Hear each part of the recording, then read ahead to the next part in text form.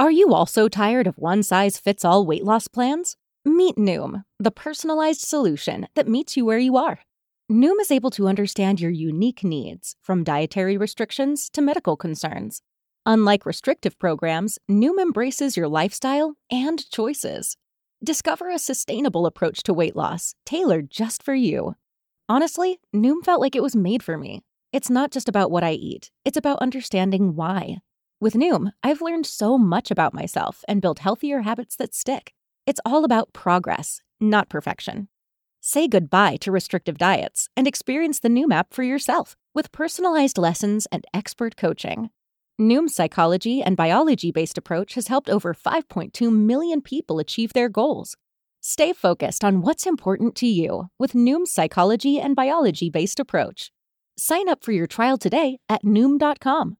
That's Noom.com. And check out Noom's first ever cookbook, The Noom Kitchen, for 100 healthy and delicious recipes to promote better living. Available to buy now wherever books are sold. Welcome to the Fish Nerds. I am Dave. I'm Clay. And we're going to start with a conversation that Clay and I had when we were going to do a regular show, and we realized it's just not time to do a regular show. So it doesn't work. Yeah. All right. So it's been those who follow the Fish Nerds on Facebook know about this already, but I live in New Hampshire. We live in New Hampshire. I live in the White Mountains in a very small community. And the other night I was coming out of a meeting with a friend of mine, Brian, colleague, and the meeting was in a building right on the water. And we heard a guy screaming on the ice, just screaming for help. And one of the worst sounds like you can imagine, just complete panic screaming. So my friend and I, we each grabbed our phones. We each called 911 at the same time. I told him to run to the fire department, which was right next door to the building we were in. And I ran out on the ice to try and help the person who was in the water. And feel free, by the way, to stop at any time and ask me questions. Anyway, so I ran out in the water. I'm on the phone with 911, which on a cell phone might not be the best thing to do when you need help. I don't know if that's true or not, but I felt like it was a slow process. I probably could have done better calling 411 and asking for the fire department's phone number, because it took a long time to get people to understand where I was. Well, and that's one of the things I've heard recently, a misunderstanding. People think if you call from your cell phone that your GPS kind of magically gives your location to 911. Yeah, and you would think it would, and you would hope it could, right? Because my phone knows where I am. I could turn the GPS on. It could find me within 2 or 3 feet. Right, but 911 is not set up for that. So. No, which is a real shame. And if you ever want a good case for putting money into it, this might be the case for it. The 911 operator, and if I'm giving too many details, let me know. I'll stop.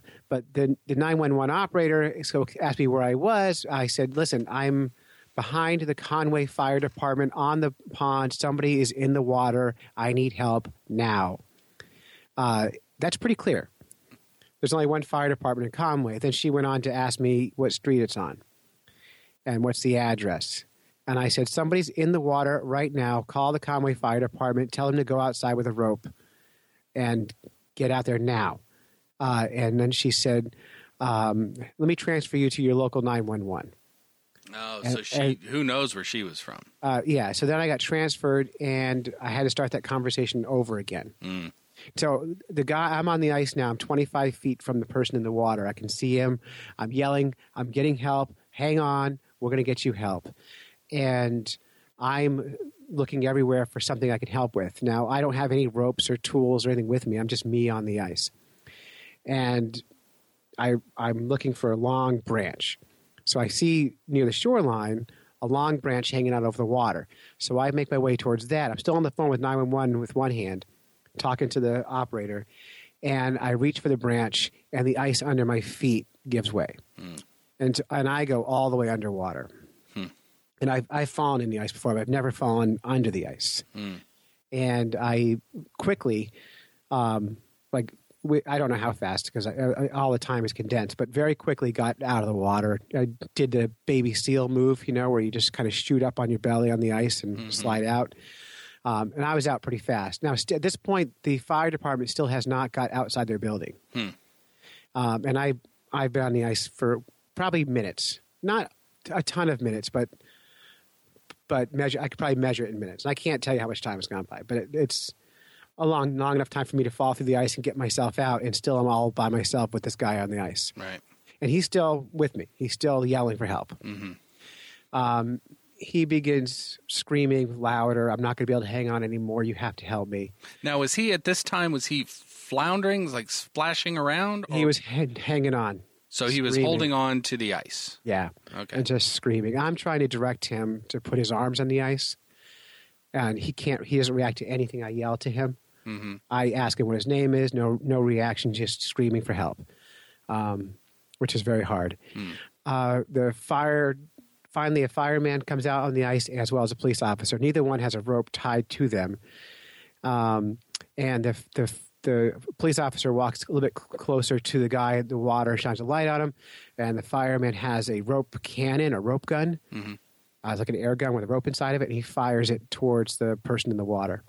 And he's a few feet away. The person in the water can't reach the rope. And then they have to reset or whatever. And in that short second, the person went under the ice. And I yelled, "He's under the water. You got to get him. You got to get him." Now, I'm not in charge or anything. And, of course, no one's listening to me. Right. And they dragged me off the ice. And then the rescue team went out to try to get him. And I thought for sure they'd get him. I mean, he was right there. Yeah. If I'm describing that part of the lake, that lake is a man-made lake system that's made out of a river, and this is near the drainage area. So this part of the lake is more river than lake. So there's moving water under the ice, and this part never freezes well. It's not a place I would ever ice fish or walk on or anything like that. And this person had probably walked in this spot. He's a local kid. He probably had walked over that spot 100 times in his lifetime to a shortcut, and he just said that was not his day. Yeah. And anyway, so he drowned. He didn't make it. They didn't find him that night. And it was terrible. Yeah.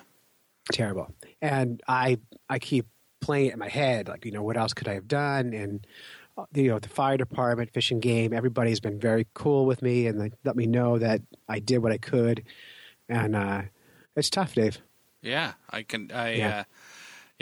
Very surreal situation. I can't imagine. Yeah, and he's a young guy, 23-year-old. He's got 2 kids. He's got a newborn and a 4-year-old.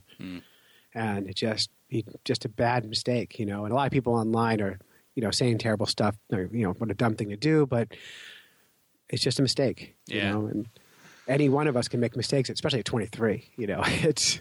Oh, exactly. And... it only takes obviously a second, and it does surprise me that there was so many rescue people there that and I'm sure they all feel terrible. I'm sure of it. It's so hard not to second guess what they do, and not to say, "Oh, if only they had done that." But I don't know that's fair either. Right.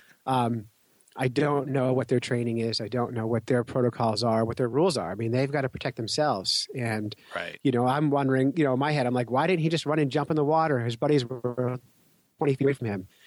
And that's not a fair thing to ask someone to do, So there's so many things that, I play this in my head over and over again. And I don't know what, how to make the outcome different besides getting there faster.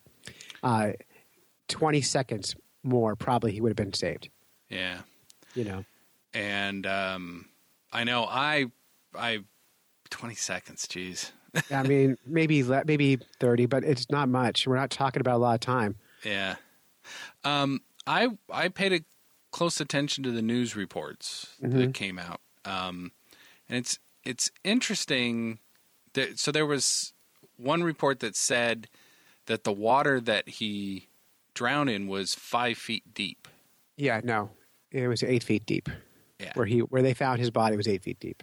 Yeah, so it's some shoddy reporting on that front. Yeah. Now, even if it was 5 feet deep, it wouldn't make any difference. It's a muddy, murky area. He may not have known how shallow it was, even if it's 5 feet deep. And you fall through the ice at night and you get in that cold water, you don't know how your body's going to react. You don't know where the panic's going to set in. It doesn't matter how deep it is. Yeah. It's not even all that relevant. Yeah. You know, if it was 2 feet deep, maybe we can talk about, he should have just stood right up. But 5 feet deep is deep, cold water. Yeah. Yeah. That's true. You know? So it doesn't matter. And with the silty bottom, I mean, it hardly matters either. So. You can go 5 feet of water and 3 feet of mud. Yeah. Yeah. You know, where I fell in, I was right by the shoreline, and I didn't hit the bottom. Wow. And I went straight down over my head. Wow. Magically, my phone still works. That's incredible. Yeah, but that's another thing. Yeah. Yeah. But you focus on the details that don't matter too. You know, I lost my hat and my cell phone got wet, and it doesn't seem important. Well, yeah. Oh, yeah.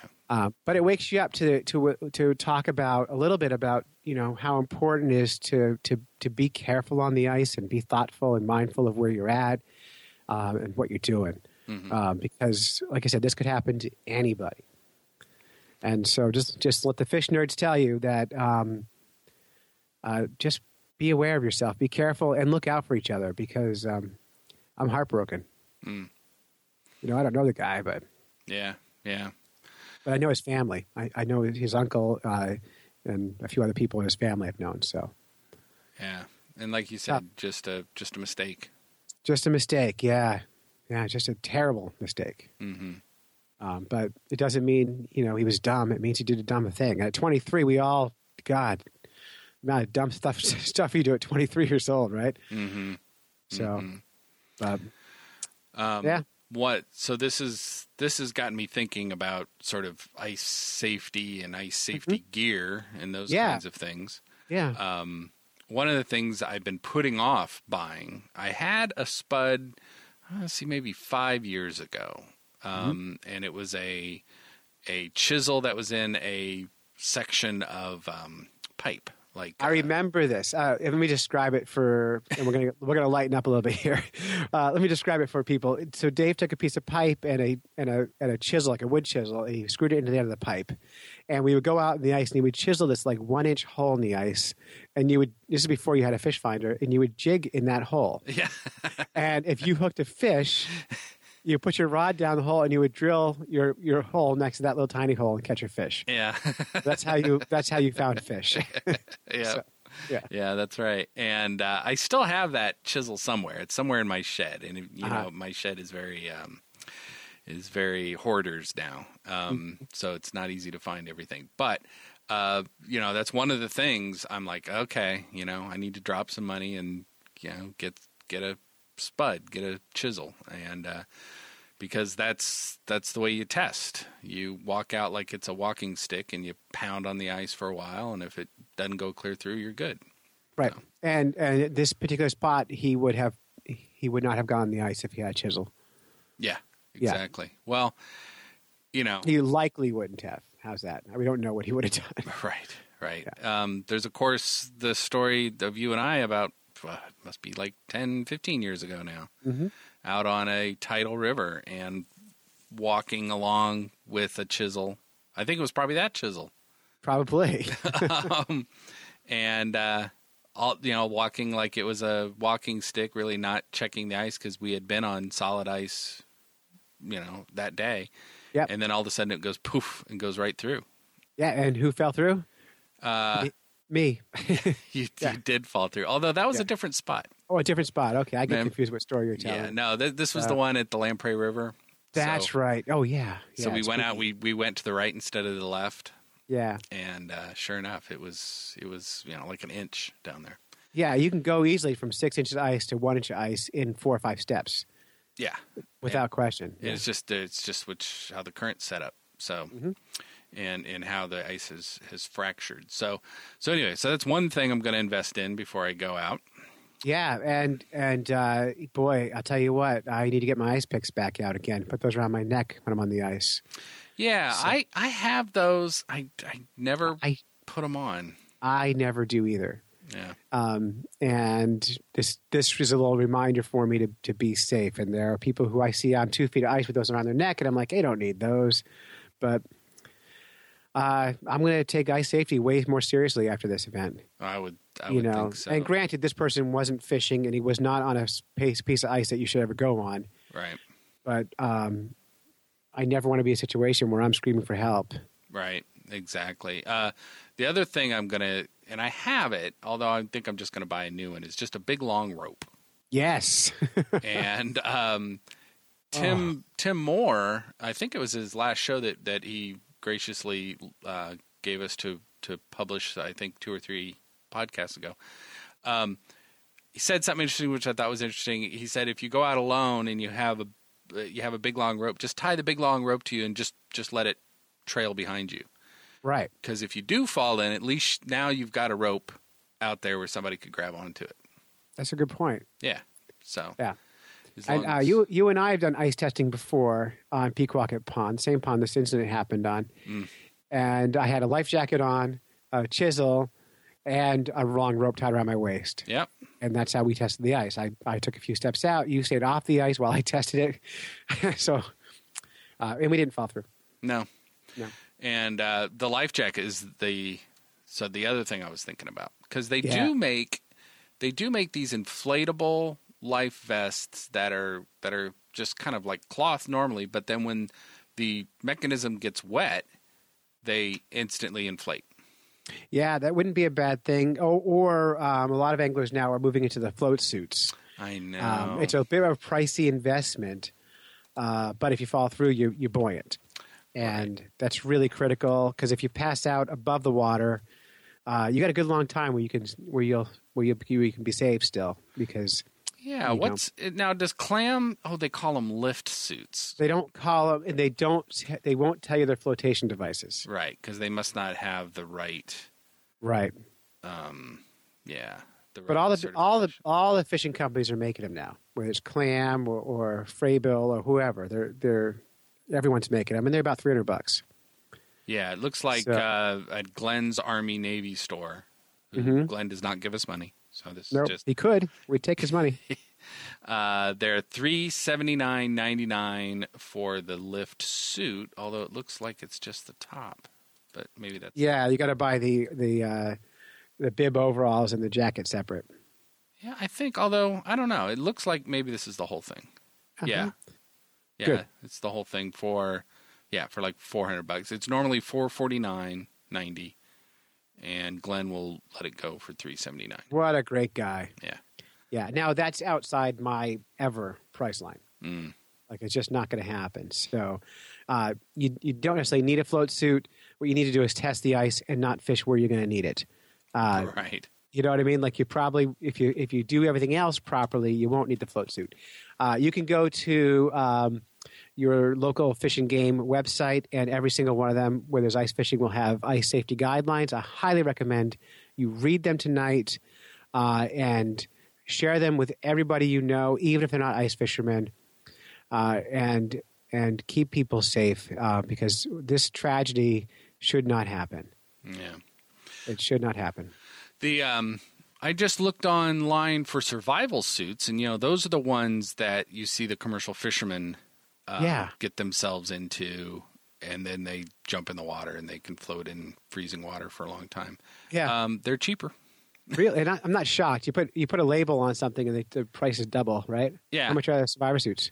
Well, here's a Imperial immersion suit for $349. Much cheaper. No, not much cheaper. They're all in the 300s, and you could get up to $600-700. I'm sure you can get higher than that. Yeah, there's $1,000 one there, but it's an ice rescue suit. This just in off of the WMUR Facebook page. After one man died in Conway after falling through the ice, another almost died trying to save him. Officials are warning public to stay away from the ice. I didn't almost die. I don't think that's fair, and I think that's it devalues. I'm troubled by this, and I hate this. I'm troubled by that. I want to respond to it, but I'm like, I hate that. Yeah. I wasn't in mortal danger. I was fine. But I guess they just want people to stay off the ice, and that's fair. Right. But. So we talked a little bit about ice safety, the gear to have with you, Yes. and how to be smart on that. There are many illustrations out there and recommendations on minimum ice thickness. Mm-hmm. And I'm looking at one that says, and this is kind of interesting, 2 inches or less, stay off. Right. There used to be the old guidelines. Used to be a horse can go on 2 inches of ice. That was their old rule of thumb. That's not a good rule of thumb. That's bad for the horses. It's very bad. Yeah. Yeah. And it is interesting. It used to be lighter because I remember seeing that. And then it says because ice is remarkably strong. Right. I've walked on thin ice and done fine. But to be prudent, if you're going to put out safety guidelines, they have to be prudent. They can't be based on like the braking strength. They have to be on this is a sure thing. Right. So exactly. There's another illustration that says that ducks can get on a 1/4 inch of ice. I bet they could. I bet they could because they're ducks. Doesn't do. Is that useless? How about a turkey? I don't know what a turkey would do. And then, of course, like I said, it says, this one says 3 inches or less, stay off the ice. And then what's interesting, and then it goes up to 4 inches, and it says 4 inches is okay for ice fishing. It is. So I would say, why do they even say 2 inches is not safe, and then they say 4 inches is safe? Why don't they just say everything below 4 is? See what I mean? I do see what you mean. Yeah. So I don't get it. But anyway, so 4 inches of ice, and for me anymore these days, I won't go out unless it's on 5 inches. No, and it's funny because I almost never find 4 inches. Usually it's way more than that. Mm-hmm. It's amazing how fast when it gets cold out, 4 inches goes away quick. It becomes 5, 6 very fast. Yeah, and they say 5 inches is good for a snowmobile. Yeah, I don't feel good about that either. I like a good 8 inches for my snowmobile. Yeah, I would think so. Yeah. And then this one says a car is good for 8 to 12 inches. No, thank you. Yeah, I know. That seems tight too. And does. then they say a truck 12 to 15. Yeah, I mean anything over a foot you could pretty near do anything on. But God, I wouldn't go by the minimums. I would definitely push that number higher on all that stuff. Yeah, because it's not worth it. No. You got to get home. It's just fishing. Right. But like all sports have inherent risk. And I'm reading online, people are going, I can't believe those morons would go fishing, on a winter like this. But that's like saying, like, if someone is skiing and they fall and break a leg, I can't believe that moron would ski on the snow. Or if, you're a jogger and you sprain your ankle, or everything has inherent risk to it, and it's mitigating those risks that makes things okay. Right. And so just use good judgment and know what is safe and know what you're able to do. You're not a superhero, and believe me, when you fall through the ice, you might think you know what to do. It's a different game when you're the one in the water. So just don't get in the water. Right. Don't put yourself in that situation. I used to think, although I think now that if I actually went into freezing cold water, I might just go into cardiac arrest. No. But I always thought it would be good to have a controlled environment where people practice falling in the water and getting out. I don't think that's a bad idea. And especially if you had all the gear there and even have a rope on you and just get used to like what it feels like to fall in, to get the rush of, cold water, and then the tactics getting out. Anything else you practice in life, right? Right. Exactly. Why not? Imagine. Gosh. So, I've had practice. Yes, you have. So I don't want to do it again. Yeah. But yeah, no, I think I totally agree with you. But yeah, just be safe. That's it. So we're going to wrap up this edition. We'll be back next week with our normal format and our normal goings on. But yeah, sorry to be such a downer, but I think it needs to be talked about. It happened to me. It was real, and We just need everyone just to be safe and hug your family tight and get home.